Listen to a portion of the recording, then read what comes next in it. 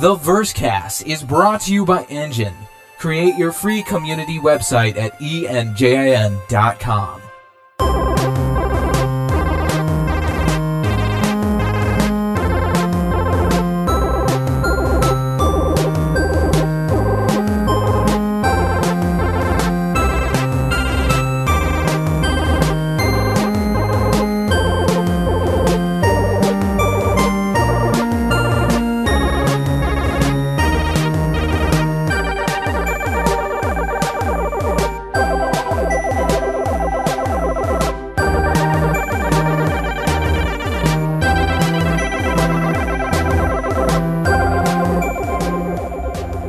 Recorded live in the virtual hangar of our minds, we are those guys with ships, and this is episode number 164 of the Versecast, our Star Citizen gaming community podcast. Today is July 24th, 2947. Now, have you guys seen the latest Star Wars behind-the-scenes video? Yes. It's pretty awesome. Okay, what are your thoughts? Go first. You got your thoughts written out here, but what do you think, Lee? The thing is, I watched over it. I thought it was cool. It was nice to see, Boyega in a TIE fighter, or I'm sorry, in an X-Wing jumpsuit. I thought that was neat. I like hearing him talk. It's like yeah. I think a lot of us were like, he's just going to be comatose for the entire movie. Well, it's like, dude. Well, no, he's just so British. I am curious as to see, is he going to have any sort of cybernetic implants? Is he, from the damage he took from the fight in Episode 7? So, but this time we actually saw him up and walking around. So I'm assuming probably not, but who knows? I'm guessing not, only because he didn't actually lose a limb, which is a key component for having cybernetic items. Yeah, but it kind of slices his spinal cord open. That's true. But maybe nothing that we'll see directly. That might cause a little bit of damage. I mean, Yeah, maybe he has to, when he eats soup, he has to drink it out of the bowl or something. And we got a great shot of Daisy Ridley running. That basically, I saw that and I was like, you know what? I don't need to see this movie now. It's just spoilers. Will you see? Is it every Tom Cruise movie? All right, I've seen Tom Cruise running intently. I think I'm done. Mm-hmm. Yeah, no, I was just, that's it. I don't need to see anything else. I'm done. That's the characters running. Spoilers. Well, speaking of the Daisy Ridley, in the trailer, she is quoted, because it's a behind the scenes thing. It's not actually exclusively game footage, or not game footage. Jeez, movie footage. She says that the movie, as it is unfolding, or as it unfolded as they were shooting it, was unexpected but right. And Mark Hamill said, "Things I never could have imagined." And then our friend Finn, John Boyega, said, "Everything is being shifted in an opposite way to what the audience expected after 7." And Ryan Johnson says, "I'm hoping it will be a little shocking, but I'm also hoping it will feel real and honest." So now, have you guys seen Looper? I have. I have not. Okay. That was Bruce Willis and what's-his-face with a Bruce Willis nose.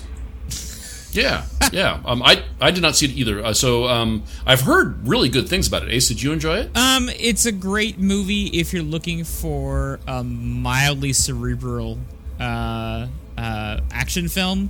The plot does sort of fall apart a little bit if you sort of fridge logic if you try and break it down. I think it's a 2-hour movie.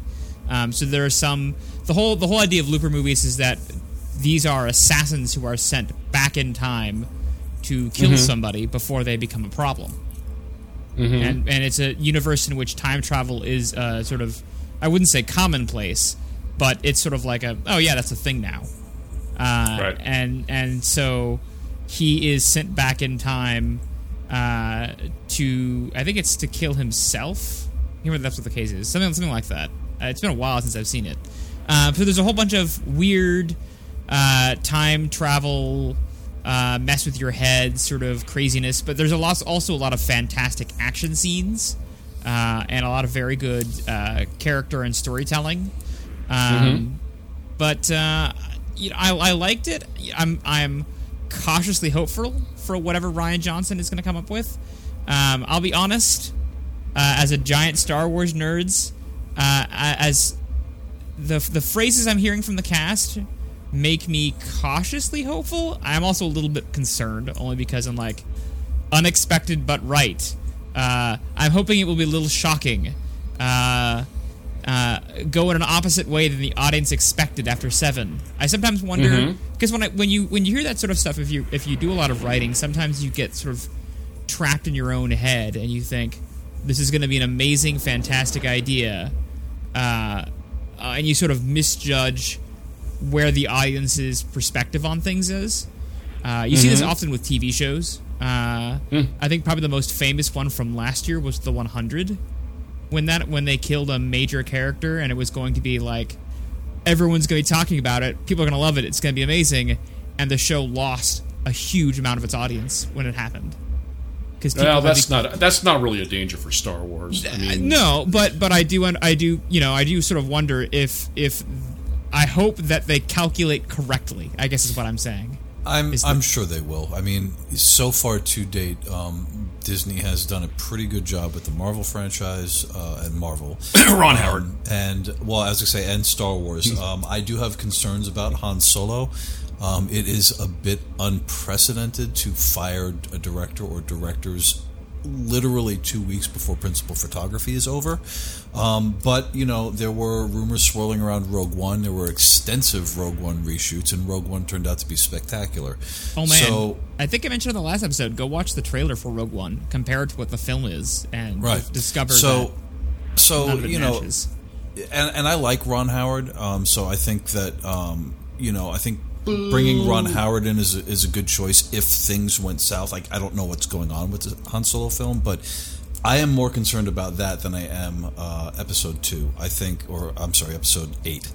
I think that hopefully, the thing that I'm hoping for with episode 8 is it's a little bit more on its own. I felt that episode 7, understandably, I gave them a pass on this, but I felt episode 7 was basically, in a lot of ways, A New Hope, but a rebooted version of A New Hope. Oh, I agree wholeheartedly. But the thing is, you're appealing to a new audience, you're resetting the franchise. I get why they did that. And it's a good film, but it is definitely a bit of a retread. So I'm really hoping to see, with the final 2 installments of the Skywalker saga, I'm really hoping to see these last 2 films, now that they've done the soft reboot, now that they've reestablished the universe, I'm hoping that what they're saying is accurate, that the film is stand on its own, different and right. Philippe, what do you think? I already said what I'm excited. I think it's going to be unexpected but right. I think that things I never could have imagined are going to happen. I'm expecting that everything is going to be shifted in an opposite way to what audiences expected after episode 7. Settle down.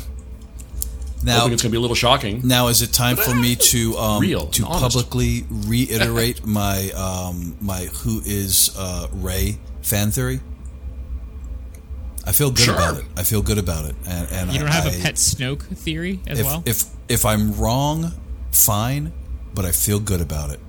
Rey is Luke Skywalker's daughter and a to-be-announced character that is Obi-Wan Kenobi's daughter. Now, is this based on his romance in the Clone Wars? No, this would be... Here is my fan theory. So, this is on Tatooine, because Obi-Wan's only in his, early to mid-40s when he gets to Tat? He's not that old. Tatooine, yeah. Right? So he gets to Tat, he's no longer a Jedi, he's bummed out. Maybe he rescues some chick, maybe he rescues some village from Hutts. Who knows what the story is, but think very Firefly. At some point he meets this chick, they fall in love. They have Congress. Maybe she leaves, doesn't even know she's pregnant. Circumstances keep them apart. Kenobi never knows he had a daughter. This chick grows up, sees that she's kind of force sensitive. Her mother pieces it together. Who knows? The minutia, I don't pretend to know. But the timeline fits perfectly. If Obi-Wan Kenobi, if they had a daughter and she would be maybe 20 years Luke's senior, 18 years Luke's senior. I'm sorry. She would be right around the same age, excuse me. Because if he had her when he first got to Tat, or if this person became pregnant when he first got to Tat, then, or even a few years, this child could be anywhere between 1 to 5 years younger than Luke.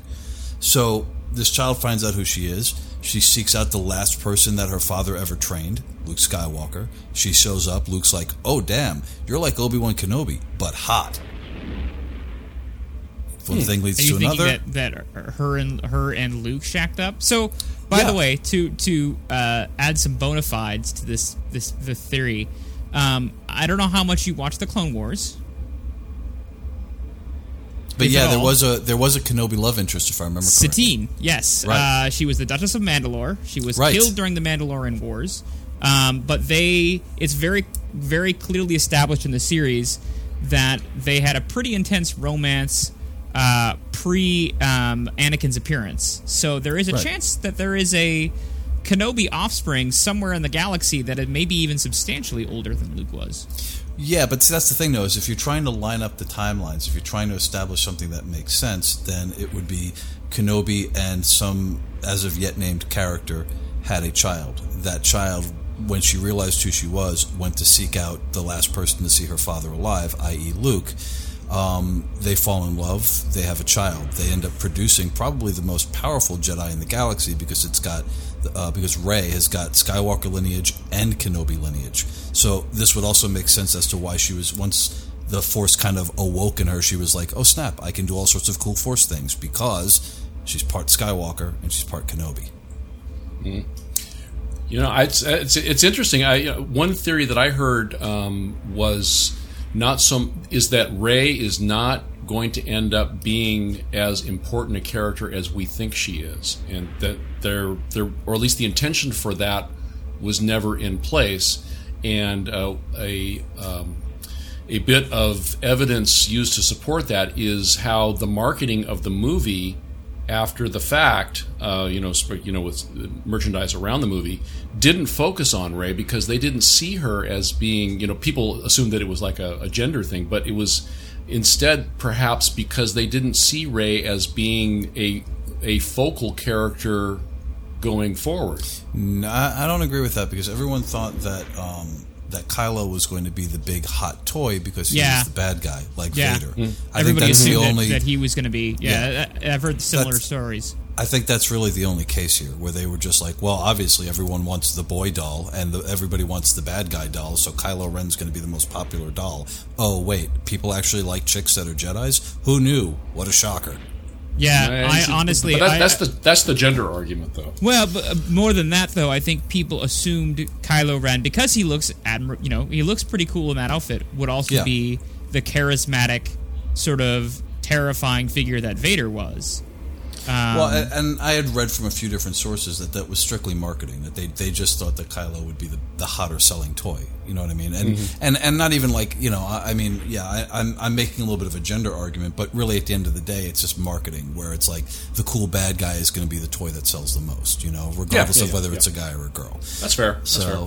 But yeah, so I mean, the other thing that this fan theory falls in line with is the fact that they have not yet announced the third standalone Star Wars movie, and if you don't think that there's a very real reason why they haven't done that yet, you know what I mean? So and then Ewan McGregor's kind of smiling and winking and going, I'm right around the age that Obi-Wan Kenobi would have been on Tatooine, and I'm just saying, I mean, I'd be down to play it if people were interested in you mean the one that's going to come after Han Solo? He's been doing that for a while, though. He has been advocating for that for a long time. He has been, but it wouldn't surprise me because, like I said, they scrapped the Boba Fett movie. And so we've done Rogue One, we've got Han Solo, and they have not announced that third movie. So I think, if my fan theory is correct, we will find out in this movie who Rey's parents are. If it is Skywalker and an undetermined offspring of Kenobi, that sets the stage for the final conflict in Episode 9, and also sets them up to go, okay, here's the third movie. It's an Obi-Wan Kenobi movie. Now that you're all salivating over how Obi-Wan Kenobi would have had a kid, we're going to give you a movie about it. But Jimmy, I'm predicting it's going to be Gungan Aquarium Simulator. Yes, that actually is probably what it will be. But Jimmy, who is Snoke? Who cares? They'll figure that out. Okay, all right, enough of this. Time All right. Well, guys, we am putting out the vibe and the feels tonight for our friend Ben Lesnick. He has a rather significant surgery coming up sometime soon, and we, of course, wish him and his family the best and hope that he will be back with us as soon as possible because this project needs him. We need him. He is. Some would say, me included, that he is as from a spiritual perspective, he is as important to this project as anybody else. So he is the fanboy in all, and I mean this in a good way. He is the fanboy in all of us working at CIG. Oh, totally. There is a charm and there is an honesty in that. So yes, by all means, get healthy soon, Ben. Yes. All right, and now we'll just do this very quickly. Have you guys seen Valerian yet? Nope. No. Okay. Anything well, about I did. Multipass? Interesting, you should say that. If you're going to it for Fifth Element Part 2, no. Visuals, absolutely. And the reason I bring this up is because I'm going to refer back to it lately. I'm not going to spoil anything here, but amazing visuals, very thin story made absolutely wispy in places by gratuitous graphics robotics, and some at least one pointless dead end side story, and you add to that poor character development and marginal act. I mean, the CGI characters in this movie actually have better chemistry than the humans did. Ouch! Ouch! That is a damning statement. And so what you get there at the end of the day is a disjointed, non-immersive slog of a movie experience. And it seemed much, much, much longer than the 137 minutes that it was. So, Batman versus Superman. Yeah. I never actually saw that, so I'll take your word for that. You're not missing much. All right. So, but if you're into the visuals, if you're into absolute, I'm glad I went. I mean, I definitely don't want my money back or anything like that. But if you're into it for the visuals, you will not be disappointed. Especially and see it in 3D. Absolutely. And what's the fancy 3D, Jimmy? It's not the HD 3D. It's the other one. Anyway, there's different kinds of 3D. Do your researches and find the fanciest one. If you want to go see it, in that because they find the fanciest 3D place to see your fancy 3D movie. Exactly, because they did the 3D extremely well. But the reason that I bring it up is we'll get to that a little bit later. So, guys, how are you? Good. Wow, we're 17 minutes and we're getting to the intros. Yeah, I know, right? Really. I am good. I apologize in advance. The missus is playing the newest release of Splatoon, so if you hear obscene language coming from through the walls from the living room, you will know why. All right. Dace? Let's see here. Last night, in a perfect blend of nerdiness, my wife and I went to an outdoor cover band of Fleetwood Mac, and I brought my D&D book to go through notes in. So that was my weekend. As far as movies, though, I did see Spider-Man. I did too. Did you enjoy it? I loved it. I thought it was a fantastic return to form that the Amazing Spider-Man movies were lacking. Well, I'm sorry, Jimmy. Go ahead. I was going to say I am excited to see it, but I have not seen it. I've been so busy. I missed Wonder Woman in theaters. I've missed Spider-Man. Movies are just flying by me, and I keep missing them. Wonder Woman was great. Definitely see it. And Spider-Man was actually pretty darn good. I actually really enjoyed it, and that just comes as just being a Spider-Man fan in general. As a result of that, I've been remarkably hard on the Amazing Spider-Man movies that came out because the Amazing Spider-Man series has been one of my favorite comic book lines, and they did some things right, but a lot of what they did was not very good, and it was largely an excuse for Sony to hold on to the license. This bringing him into the MCU feels like the right call, and was a very well done film. Yes, yeah, definitely go see it. Michael Keaton is excellent. Tom Holland is excellent. the way they handled the story, the way that it wrapped up, I thought was really good. And I think it's some people were complaining it was too young adulty, and I can see that criticism. And I myself am not a fan of the young adult. I think you guys both know that from text chats we were having earlier today. It's because you're old. Well, no, I've never liked teenagers, even when I was one. But definitely, it's I think that's they handled that part of it well too. So all right. Moving on. Star Citizen. Citizens of... You're supposed to join in. Citizens of the Stars. All right. Production schedule report and weekly newsletter. Now, this would be the July 21st update, so the dates remain the same or similar. I didn't go through piece by piece, but... so, Evocati sometime between now and August 3rd, PTU sometime between the 7th and the 18th of August, and then released to live right around the Gamescom. In the weekly newsletter, we got Behold the Cyclone. Now, did anybody get one? No. I like my personal vehicles to not have wheels. Yeah. Okay. I did. I think that I put in here to ask if it was going to be playable in 3.0, but I think we've learned that it's not going to be. I did pick up the base model in the pre-sale, and then bought a $5 CCU to the Recon variant. And though it was bundled in the sale, and the sale is ongoing through August 3rd, I believe, though it is bundled with the Terrapin, and some of us thought that might mean that the Cyclone would actually fit inside the Terrapin, which made me just really happy. I think it's more likely that the pairing was thematic, because they're both Recon craft and not practical. So I guess, and I think somebody, Mark was telling me somebody had done a size comparison using the HoloViewer or something, and said that for it to fit inside the Terrapin would actually have to be about half the size of Constellation, which I don't think it is.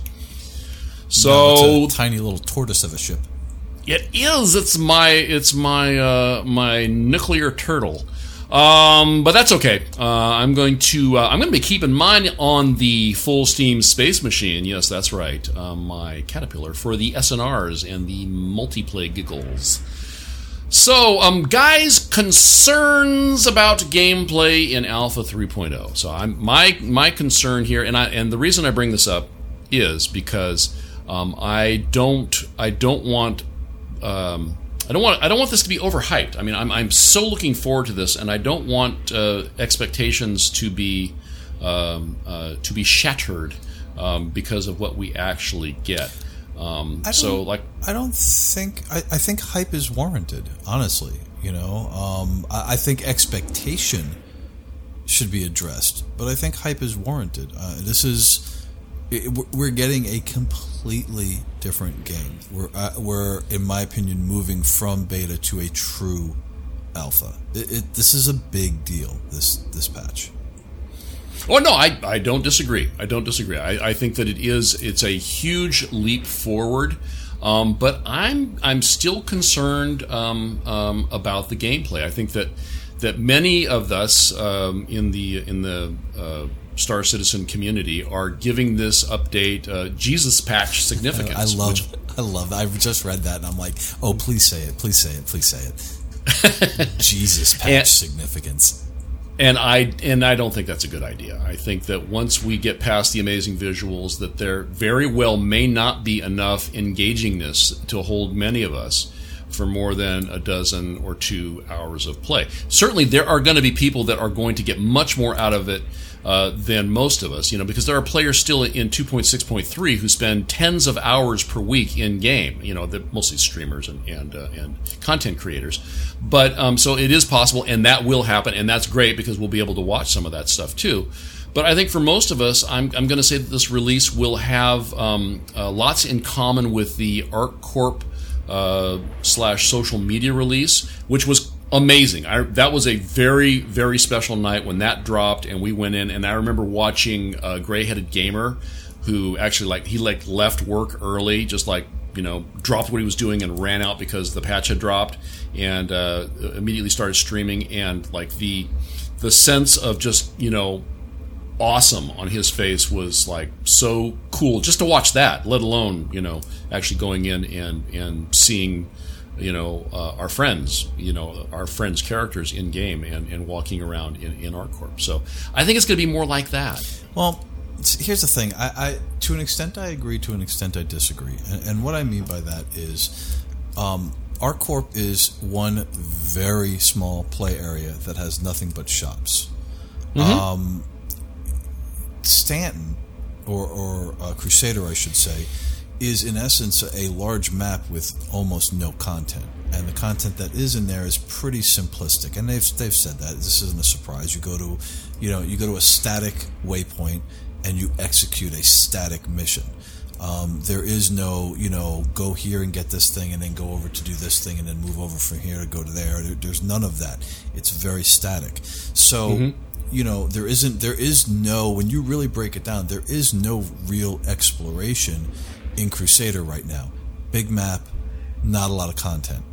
Now, mm-hmm. your concern is warranted in that now we're getting a bigger map, and mm-hmm. what kind of content are we going to see in that? So, in that respect, I do agree with you. That is a valid concern. We're getting a markedly larger map in that now we have moons to explore, and we're supposed to be getting a more in-depth system.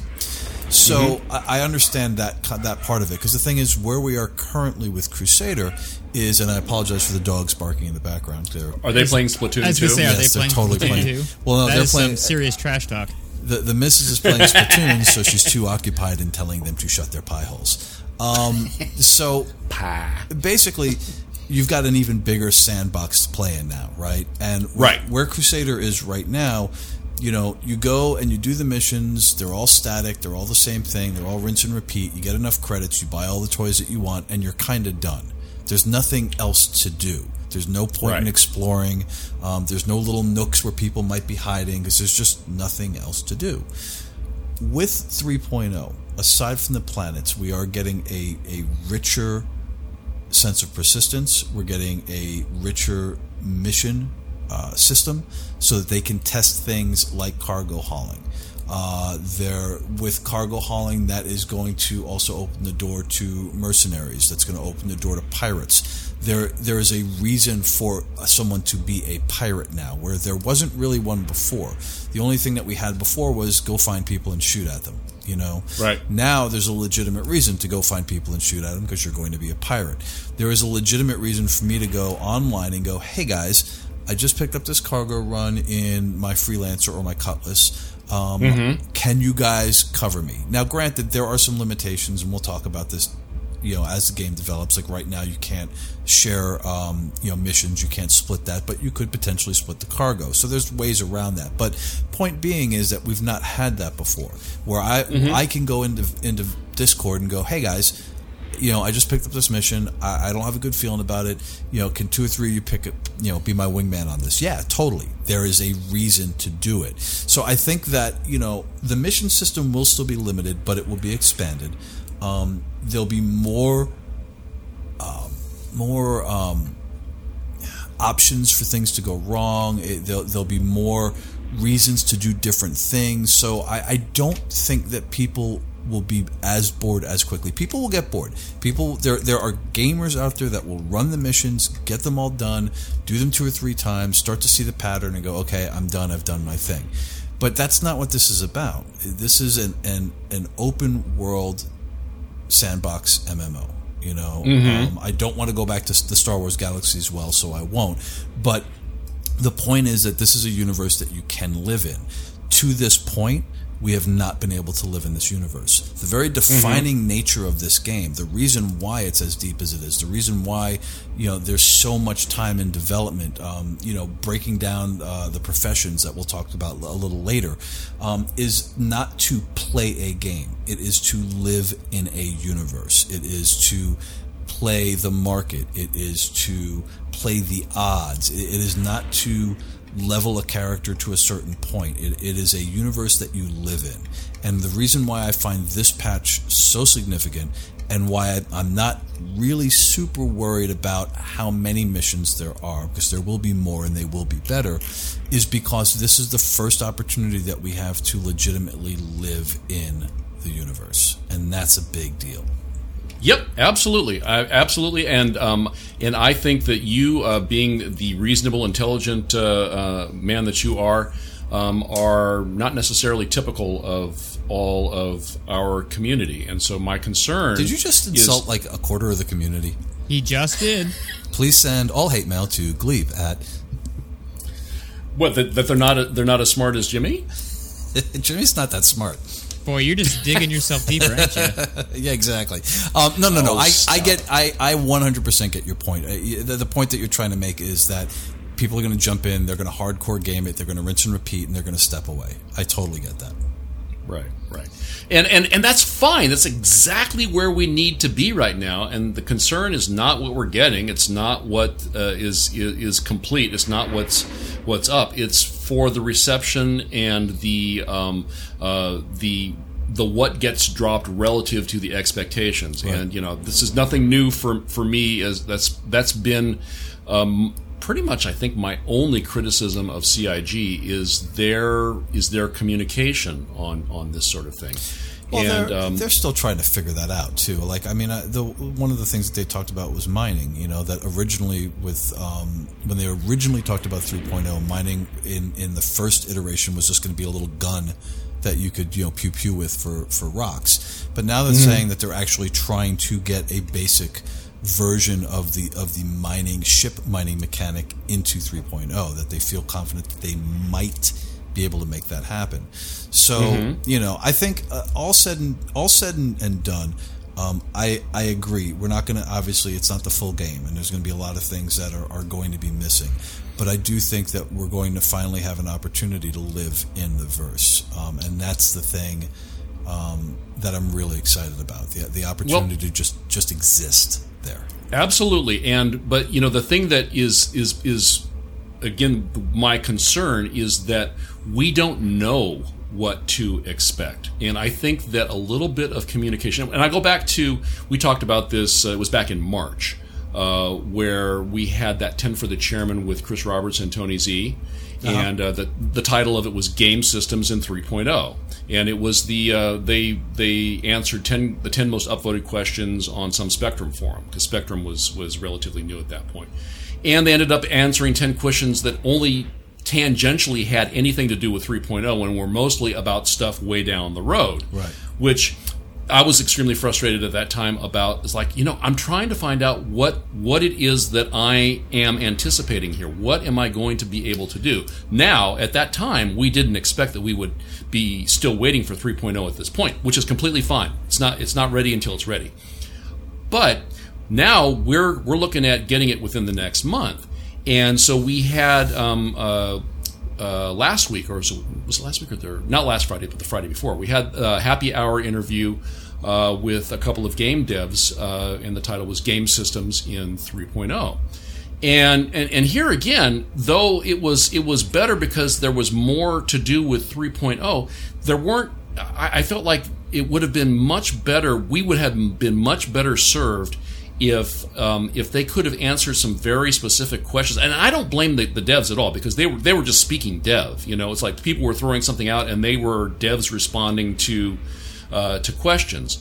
But I think that Disco could have just said, look, okay, regarding the insurance thing. Okay, so I have a Hornet. I have some guns that I purchased in the Voyager Direct store with UEC I bought with cash.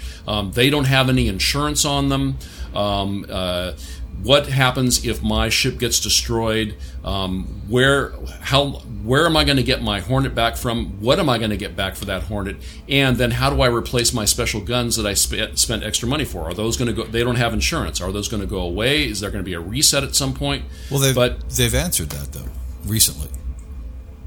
What did they say? They said that for this iteration, you're still going to get test credits. That when your ship blows up, you will have to wait for one to be manufactured, and you will get stock components. Right. So does that mean that I lose the size 3 chain guns? You do. Forever? No, I think anything. I'm going to go on a limb here and say that anything that you have actually purchased from the store will automatically be in your. You will have to re-kit your ship. I am going to guess that anything that you've actually purchased, not buying with the temporary credits, anything that you actually purchased in the store with cash, will always be there. You will just have to re-equip it on your ship. You will get back, when your ship is ready after being destroyed, you will get back a stock version, and you will have to strip that and put your components back on. Now, if those components were bought with credits in-game, you will probably have to buy them again. If they were purchased with real-world money, they're probably sitting in your inventory, and you can grab them and put them back on the ship. You see, you are making my point exactly. We shouldn't be speculating on this because it's a very, very simple question. But they did answer it in the sense of, if your ship blows up, you're getting a stock ship back.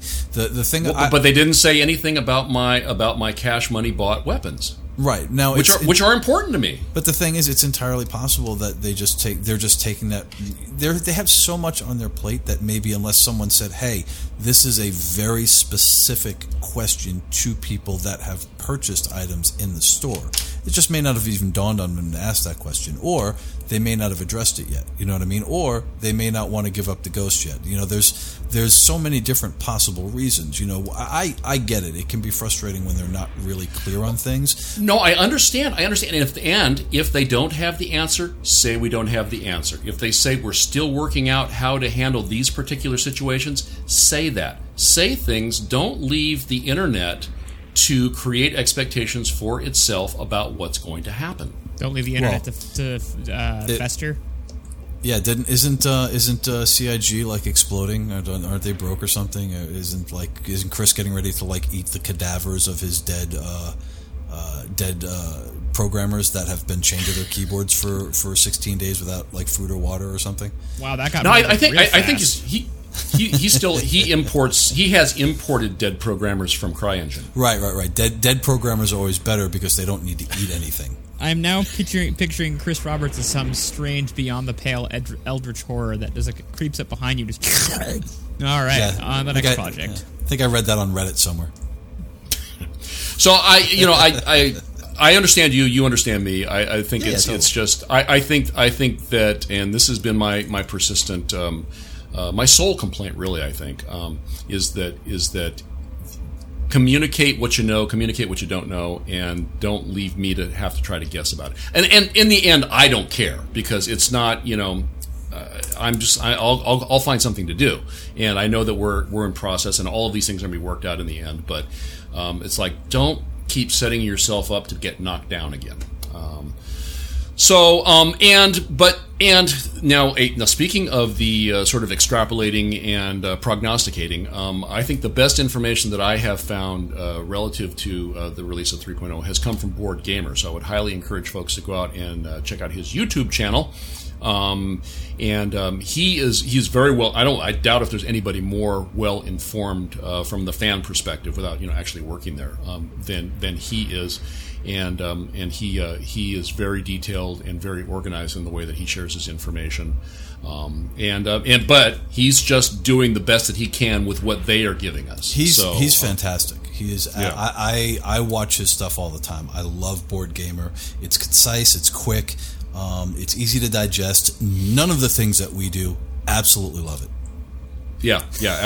We don't know. If you're coming here for news, you're getting it, but you got to wait a really long time. You got to wade through a lot of stuff before you get there. Yeah. We're the podcast that my wife hates. She likes podcasts that, what's the stated thing you're discussing? All right, get to that topic right away. Not spend we're like talk radio, man. We fly casual. That's how we roll with those guys with ships. We fly casual. I don't know, Chewie. We're a gaming community. Fly casual. We're not news. We're gaming community. Exactly. Anyway, here to have fun. Yes, Board Gamer, absolutely fantastic. Everybody should watch his videos. Okay, love. All right. So anyway, to summarize, my main concerns, I have concerns about the variety of the missions. And this is all just because I don't have specific information on this stuff. Are all the missions going to be cargo missions of one sort or another? And given persistence, how are we going to go about getting everybody paid so that people want to keep coming out? Because calling your buddies and saying, hey, can you come help me out? That's fine. But, it's like Jimmy has a cargo ship, Ace has a fighter. It always works out that Jimmy's the one getting paid and Ace isn't. Yeah, no, totally. And, the answer is very simple. At some point, I just blow up Jimmy's ship and take his funds. And take his cargo? Yep, pretty much. That's a concern, is if you incentivize piracy like that, then basically you're just going to end up with nothing but pirates. It's like if the way I get paid if I'm a fighter pilot is I got to blow people up, then you end, and nobody wants to run escort for me because I can't get paid that way. Then eventually you have nothing but pirates, and then you don't have a balance there, of and I know Board Gamer said something about the potential ability to share and you mentioned this too, Jimmy.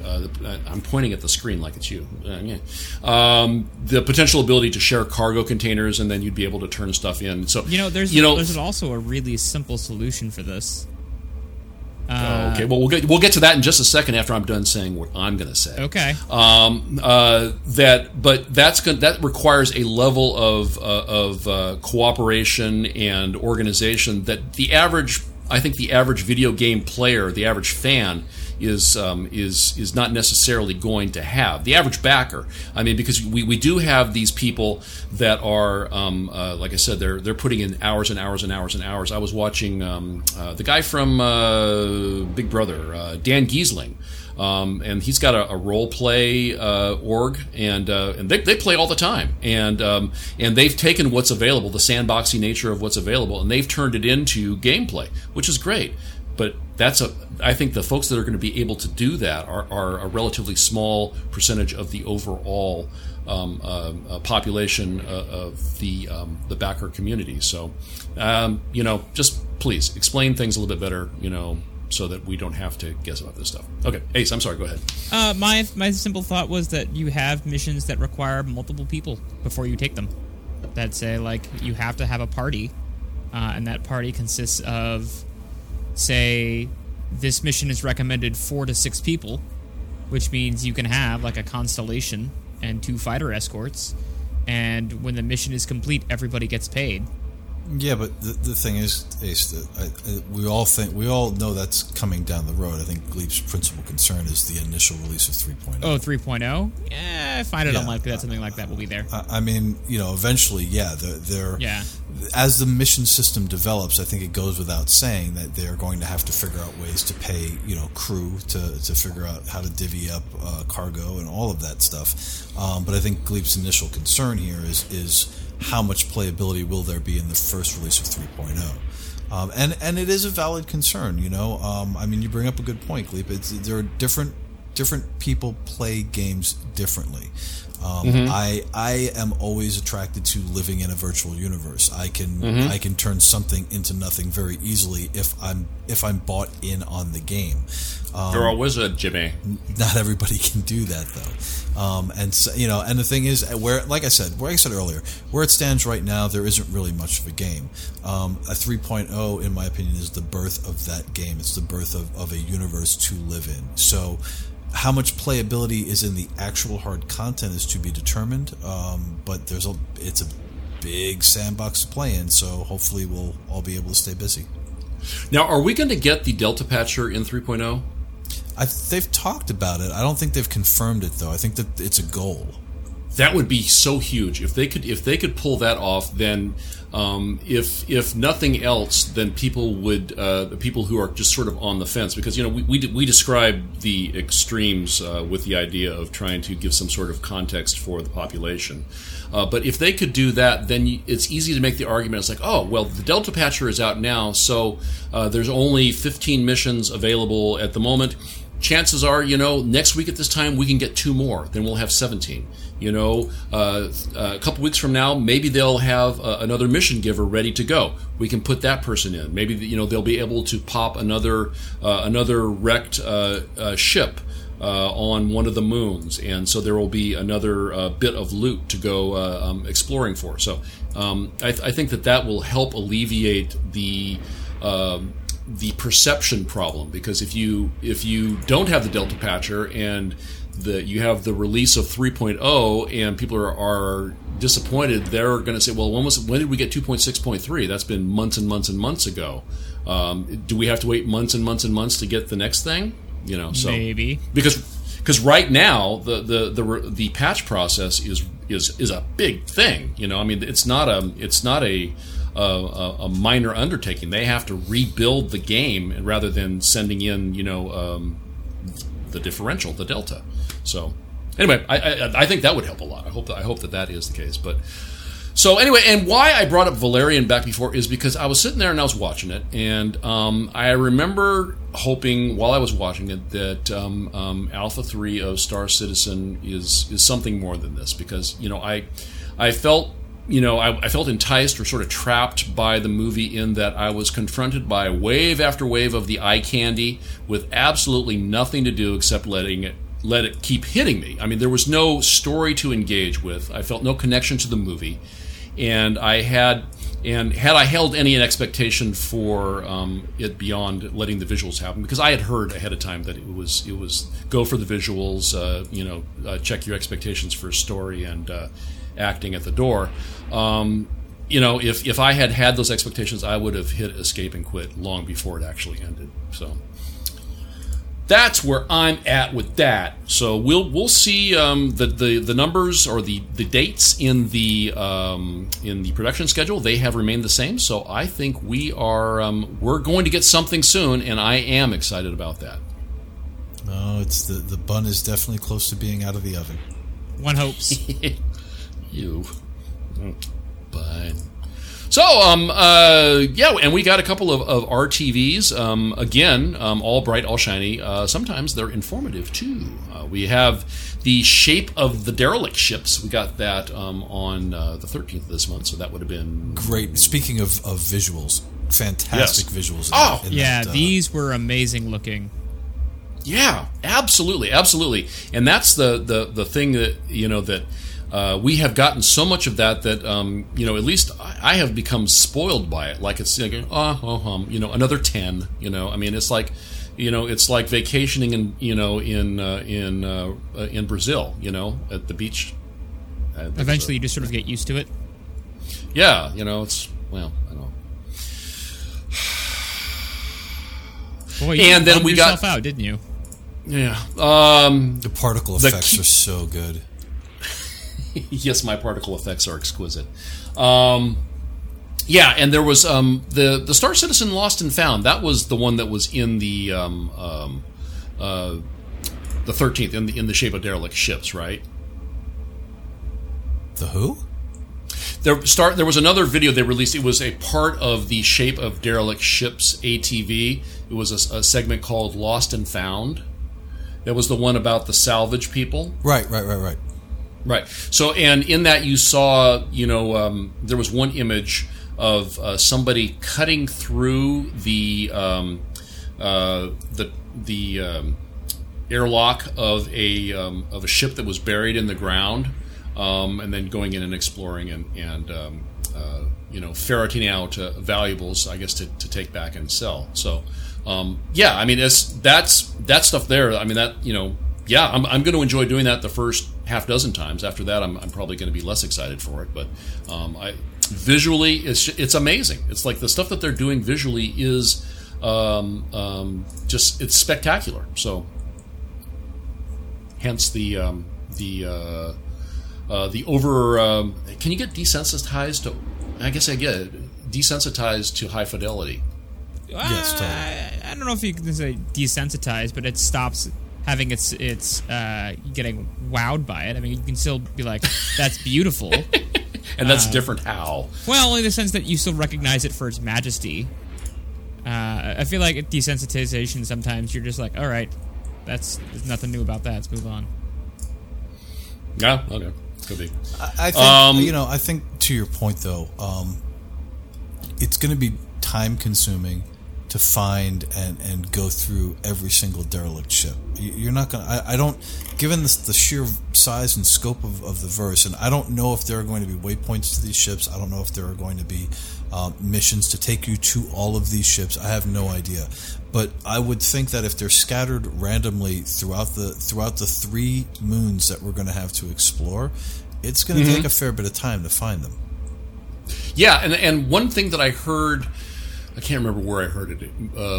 Maybe one of the other podcasts, that they were saying that there's still a possibility we may get beacons in 3.0, because that would make that a lot easier. Well, I think we should see some form of beacon. Yes, they CIG has talked about that.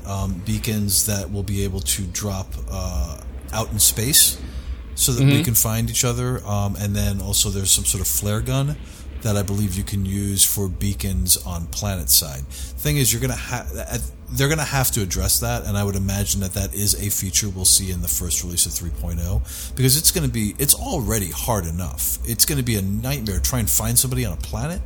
They have to do so. They have to put something in place, and every indication that I have, based on the things that I've seen, is that we will see a beacon or a waypoint system in the initial release of 3.0. I would be. I'm over here by the crater. If we didn't, yeah, exactly. By the big crater. The big one. No, the big one. I think that would be very, very helpful and useful also for folks that are open to. I mean, because there are gamers that is like, basically, if you don't have a quest chain that I can go out and download a third-party app that lines it up, so I do boom, boom, boom, boom, boom to maximize the amount of money that I'm going to make over the shortest period of time, they're not going to play. That's just which is fine. I mean, they're off doing other stuff. But then there are people that are kind of on nearer the other end, where it's like, if you give me just a few simple tools to use, then I will take this sandbox and I will create gameplay for me and my friends. I mean, if you give me the ability to put down some simple beacons on any of these planets, I can create a racetrack. Done. It's much harder to say, okay, so the racetrack is you go to the big crater, then you go to the smaller crater, and then you turn around and you go over to the crater that's sort of the same size. That doesn't work as well. I mean, I suppose you could go park ships out there, but then you still don't have any way for people to home in on those if you don't have some sort of beaconage funcionality. Right. No, I get it. I had that album. I think that's good, and it's all, like I say, it's all beautiful, and it's all going to be so good, and trying to temper my expectations for it. And then Jimmy, you were saying something about the kiosks and the commodities. You did some research into some of that. No, I did some research into the most recent 10.4 was one of the ones that I had paid particular attention to. Oh, that's right. I apologize. The kiosk system. The thing is, broad strokes on the kiosk system. The new user interface is spectacular. If you haven't watched any of the ATVs that talk about that, by all means, please do. It's well worth it. I am very excited for the new MobiGlass functionality, and also just a whole new UI, because I don't think any iteration of the UI to date has really been much of anything.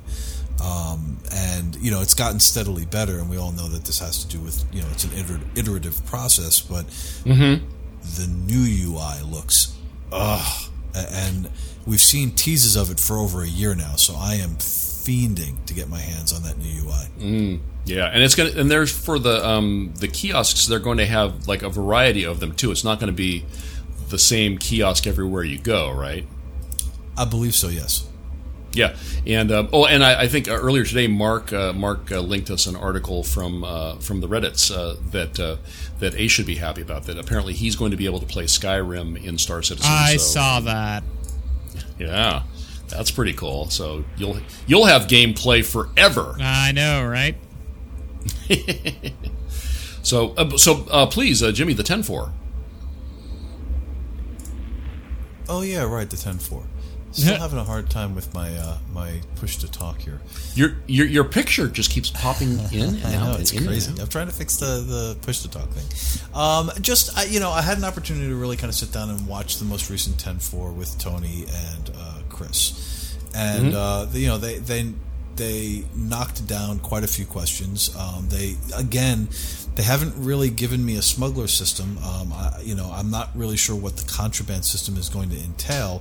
But one of the things that I thought was interesting that they had talked about was obviously if you're smuggling, you're not going to be loading up an entire hull C with contraband. One of the things that they had talked about was you're probably going to be smuggling diamonds or alcohol, which that gives you some insight. We know there are bottles of alcohol in game right now, which leads me to believe that there are going to be certain sectors within Crusader or within Stanton that are going to be dry communities, and so you're going to have to smuggle in alcohol. So I'm sure we'll see that. They had made mention in previous ATVs about stumbling onto a drug lab, so I would imagine that we'll see an introduction of some sort of narcotic. Who knows what that? Maybe it's going to be glitter or widow or any of the things they've referenced, a couple years back in Spice the lore guide, right? So we're going to see that stuff as well. But I still haven't heard, specifically what the contraband system is going to be. And, they had mentioned, you're going to be taking these smaller items and you're going to be putting them into hidden compartments. But one of the things I thought was really cool was the depth of NPC play, right? Because they were talking about you're going to, for example, with illegal cargo, you're going to have to clear customs. You're going to have to hope that they don't find it in a scan. But then, what do you do when you land your ship? You have to get that cargo out of the hull. You've got to get that cargo past security, and you've got to get it over to wherever it is that you need to go. And that opens the whole door to critical thinking in the way that you approach it. Is there a way that I can get around the checkpoint? Maybe my friends cause a distraction and I sneak by. What kind of masking technology is going to be in game at 3.0 to allow for us to smuggle cargo past customs? Sneak around. I thought that was incredibly interesting. One of the things that I thought was incredibly adorable was that Tony kept referencing the NPCs as the NPC community. Yeah, interesting. Yeah. Interesting. So, and it was funny because he was talking about, one of the questions was, what do you do? What is going to be the reset mechanic for if props are destroyable? If you're able to blow out windows and blow up laptops and shoot holes in chairs, what's the reset mechanic going to be like on that? How is that going to work in this persistent universe? And I thought it was I thought it was just incredible, and it made me laugh. And Tony was like, "Well, the NPC community will go behind and clean that stuff up." Right. And it's just like, wow, that's some deep shizzy right there. I mean, they're really like putting some time and effort into, and we know they've been doing this for a long time, into the AI and how the AI is going to function. So on a station, if someone, breaks a glass or shoots a hole in the chair, then at some point an NPC will come out and replace that chair or replace that glass. I want like a grumpy NPC to come out there and like put his hands on his hips and go, all right, come out there and be like, again, this? Every day somebody shoots a hole in this chair. Every day I have to come and fix this hole in this chair. You're killing me, people. That'd be great. Yeah, I'm an NPC, I know, but I got a life. Yeah, exactly. I got a life over here. Listen, I'm part of the NPC community. We play Scrabble on weekends. We play charades. There's movies for us to go see. We're part of a community. The NPC, you're gonna piss them off and piss them off and piss them off, and then pretty soon they're gonna rebel. Skynet goes live. It's true. Yep. The NPC community is just gonna start blowing up our ships. There's gonna be NPC pirates that are just gonna lay waste to everybody in the verse. The NPCs are gonna turn into reavers. It's true. I just like the idea of an NPC community being something like the old television show Reboot. It's all the NPCs who like get together after hours and grum about the player characters abusing them. Yeah, exactly. That'd be perfect. So, talking to your point earlier about, how much is there going to be in the game, there are a lot of questions. One of the things is how much of the NPC AI are we going to see? We're obviously not going to see its fully fleshed out self, but are we going to see any of it? because from the way that they're making it sound, and we've always known about the 90%, 10% rule, where the universe is going to be heavily populated with NPCs doing their own thing. But now we're starting to hear kind of real world what they're going to be doing, like cleaning up and allowing for different props to be reset. What a brilliant way to use an NPC. Right. They're talking about one of the questions was, will we see autopilot for long hauls? And I don't know if in the first iteration it's going to be a button, but long term we will have NPC pilots, we will have NPC crew. We'll be able to set them up to do their own thing. So one of the takeaways that I took from the list of questions was just how deep the NPC community is going to be. And also how critical thinking is going to come into play based against, playing against AI.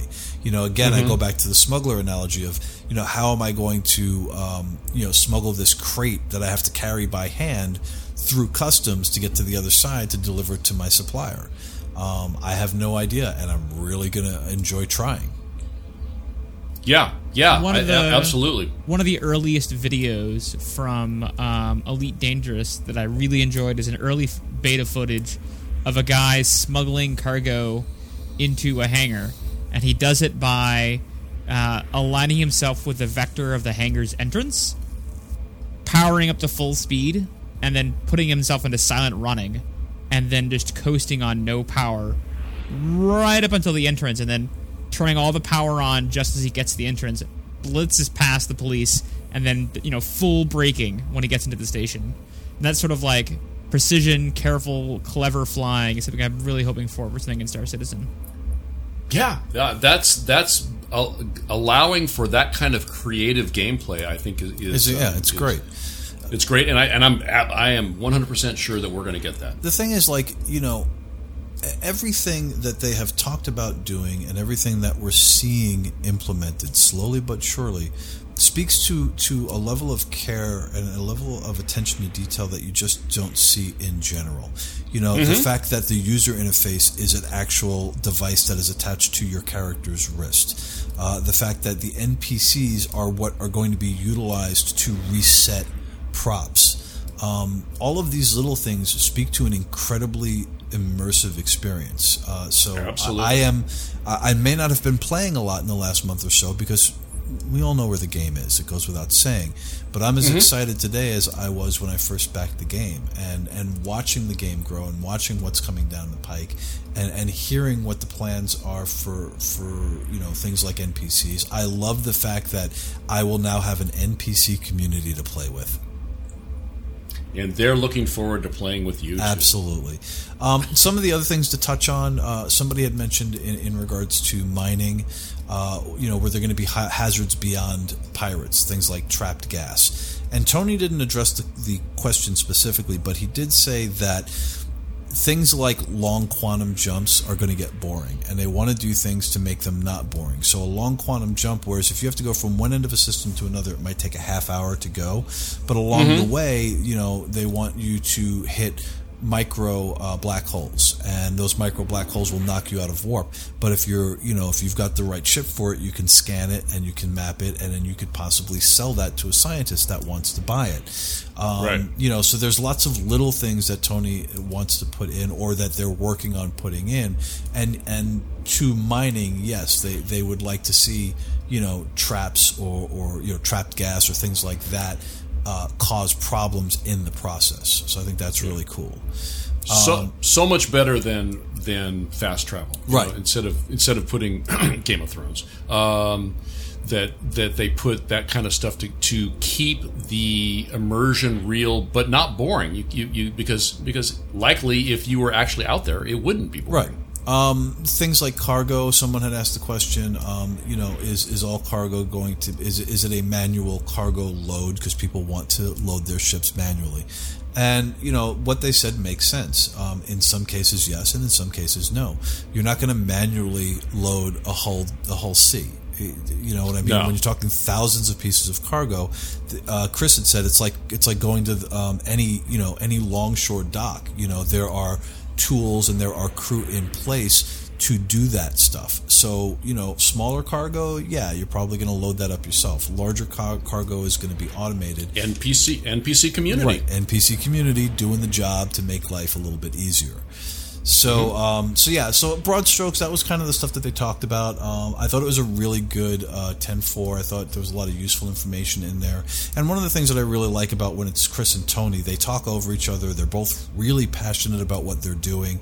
And if you're really paying attention, you pick up little bits and pieces of where they're going with the game and what we could potentially see in that first pass of 3.0. Yes, very, very exciting. I imagine, Chris and Tony, screaming at each other in the hallway. Yeah, totally. Yeah, that'd be awesome. Oh, the work environment. One other point. Yes. Someone had asked about how fluid it would be to switch between professions. If you're going to be a doctor 1 minute or a cargo runner the next minute, how does that work? And both Chris and Tony said that there are no hard set of rules. It's not like a traditional MMO where, and we all know this, there's no skill leveling in the game. So you're not leveling to be a doctor, you're not leveling to be a cargo hauler. But the way that they're working around that is because there has to be some level of progression when you're playing the game. And so it's going to be based entirely on reputation. So you can, day one, jump into the game and you can go ahead and haul cargo. But if you don't have any reputation in cargo hauling, then you're not going to get jobs where you're moving, 5 million credits worth of cargo. You're going to get a job where you're moving one thing for 300 credits, and then you're going to earn a reputation as a cargo hauler. And so, the other thing they'd mentioned was, for example, if you're a pirate, you may have a great reputation in one system of being, the pirate in that system. But, another cartel in another system doesn't know you. And so when you go there, you're going to have to earn reputation with them to unlock the higher level missions. So basically, they're holding true to their original concept, which is there is no leveling. It's based on your your skills, your actual skills at flying a ship and actual skills at shooting a gun, and based on the equipment that you have. But there is still going to be some level of progression in regard as it relates to reputation. And I thought that was a really cool way to implement progression. Absolutely. It's because it makes it feel like you're earning something, right? And you're earning something using skill. You're not earning something by bringing back 25 otter pelts. Right. You're not getting a plus 25 to cargo haul. Well, that would be nice. I mean, if you have one of those big ships, couldn't hurt. Totally. All right. Well, guys, please do go to Engine.com. They are the quick, easy, and free solution for hosting your community website. That's ENJN.com. Be sure to check out Star Citizen The Base Radio at thebase.sc, where you can find rebroadcasts of our show happening throughout the week. Go to the INN and learn some things. You can find it at imperialnews.network. You can reach us. You can reach the show. You can reach the podcast. By email, you can reach us at comms@versecast.org. On Twitter, we are at Versecast. Do be sure to use that hashtag TGWS. To join our organization, you still need to go to robertsspaceindustries.com/org/Versecast. On Spectrum, you can find us at robertsspaceindustries.com/spectrum/community/Versecast. And on Steam, we are those guys with ships. But do not forget, please remember to check out our Star Citizen gaming community website. It is versecast.org. Do not touch me there, Echo One. My name is Gleep, and all my contact information is in the show notes. Jimmy? You can, as always, find me most chatty over on Twitter at Jimmy Croker. You can find me every Thursday night, 9 p.m. PST, on the base doing my show Quantum Drive. It's a mix of music and lore. This week is I am very quickly approaching a new season of Quantum Drive. This week is episode 12 from season 3. And then I have just one more episode after that, episode 13. So this week and next week are the last 2 weeks of hiatus. And I start back again in 3 weeks with a brand new episode. Yes, and we will, and you can follow those episodes live. They're announced on the Twitters, and then we also hang out in the Spectrum community chat. So absolutely. I will be back full bore in all of our chat channels, chatting out up with everybody in between songs. And as a matter of fact, this week's repeat is Ferguson's Vapors. Yes! With special guest host, the one, the only, Turd Ferguson. Often imitated, never duplicated. It's true. It's all true. Ace? Hi, I'm Ace Azamin. You can find all my information in the show notes. I am vaguely curious, Gleep, what is the reference for your line, "Do not touch me there, Echo 1"? What's that a reference to? Funny you should ask. Might have to Google it. No. It's from Lone Echo, the game that just released for the Oculus VR. Very, very good. Interesting. Well, it is. Like I said, you can find all my information in the show notes. Good night, Gracie. Tonight, our episode is brought to you by kobolds, the lowly kobold. They have strength in numbers. They are tunnelers and builders. They worship a lost lesser god. They are, just a challenge rating of 1/4, but they're often in groups. So watch out. That is the lowly kobold. Yay. Kobolds. They're like the Murlocs of WoW. They're like the Murlocs of Dungeons and Dragons. Yeah, they are like, you want to practice and learn how to do this? You kill a kobold. Do you ever see the Warcraft movie? No. Not fantastic, but there is a Murloc in it, and it warmed my heart when I saw it. Awesome. Yay, Murlocs. All right, until next time then. We are Those Guys with Ships, and this has been the Versecast. See you guys. Bye. I do a mean Murloc impersonation, I'm just saying. That was really good. Murloc. See? Is that Ace? That was me.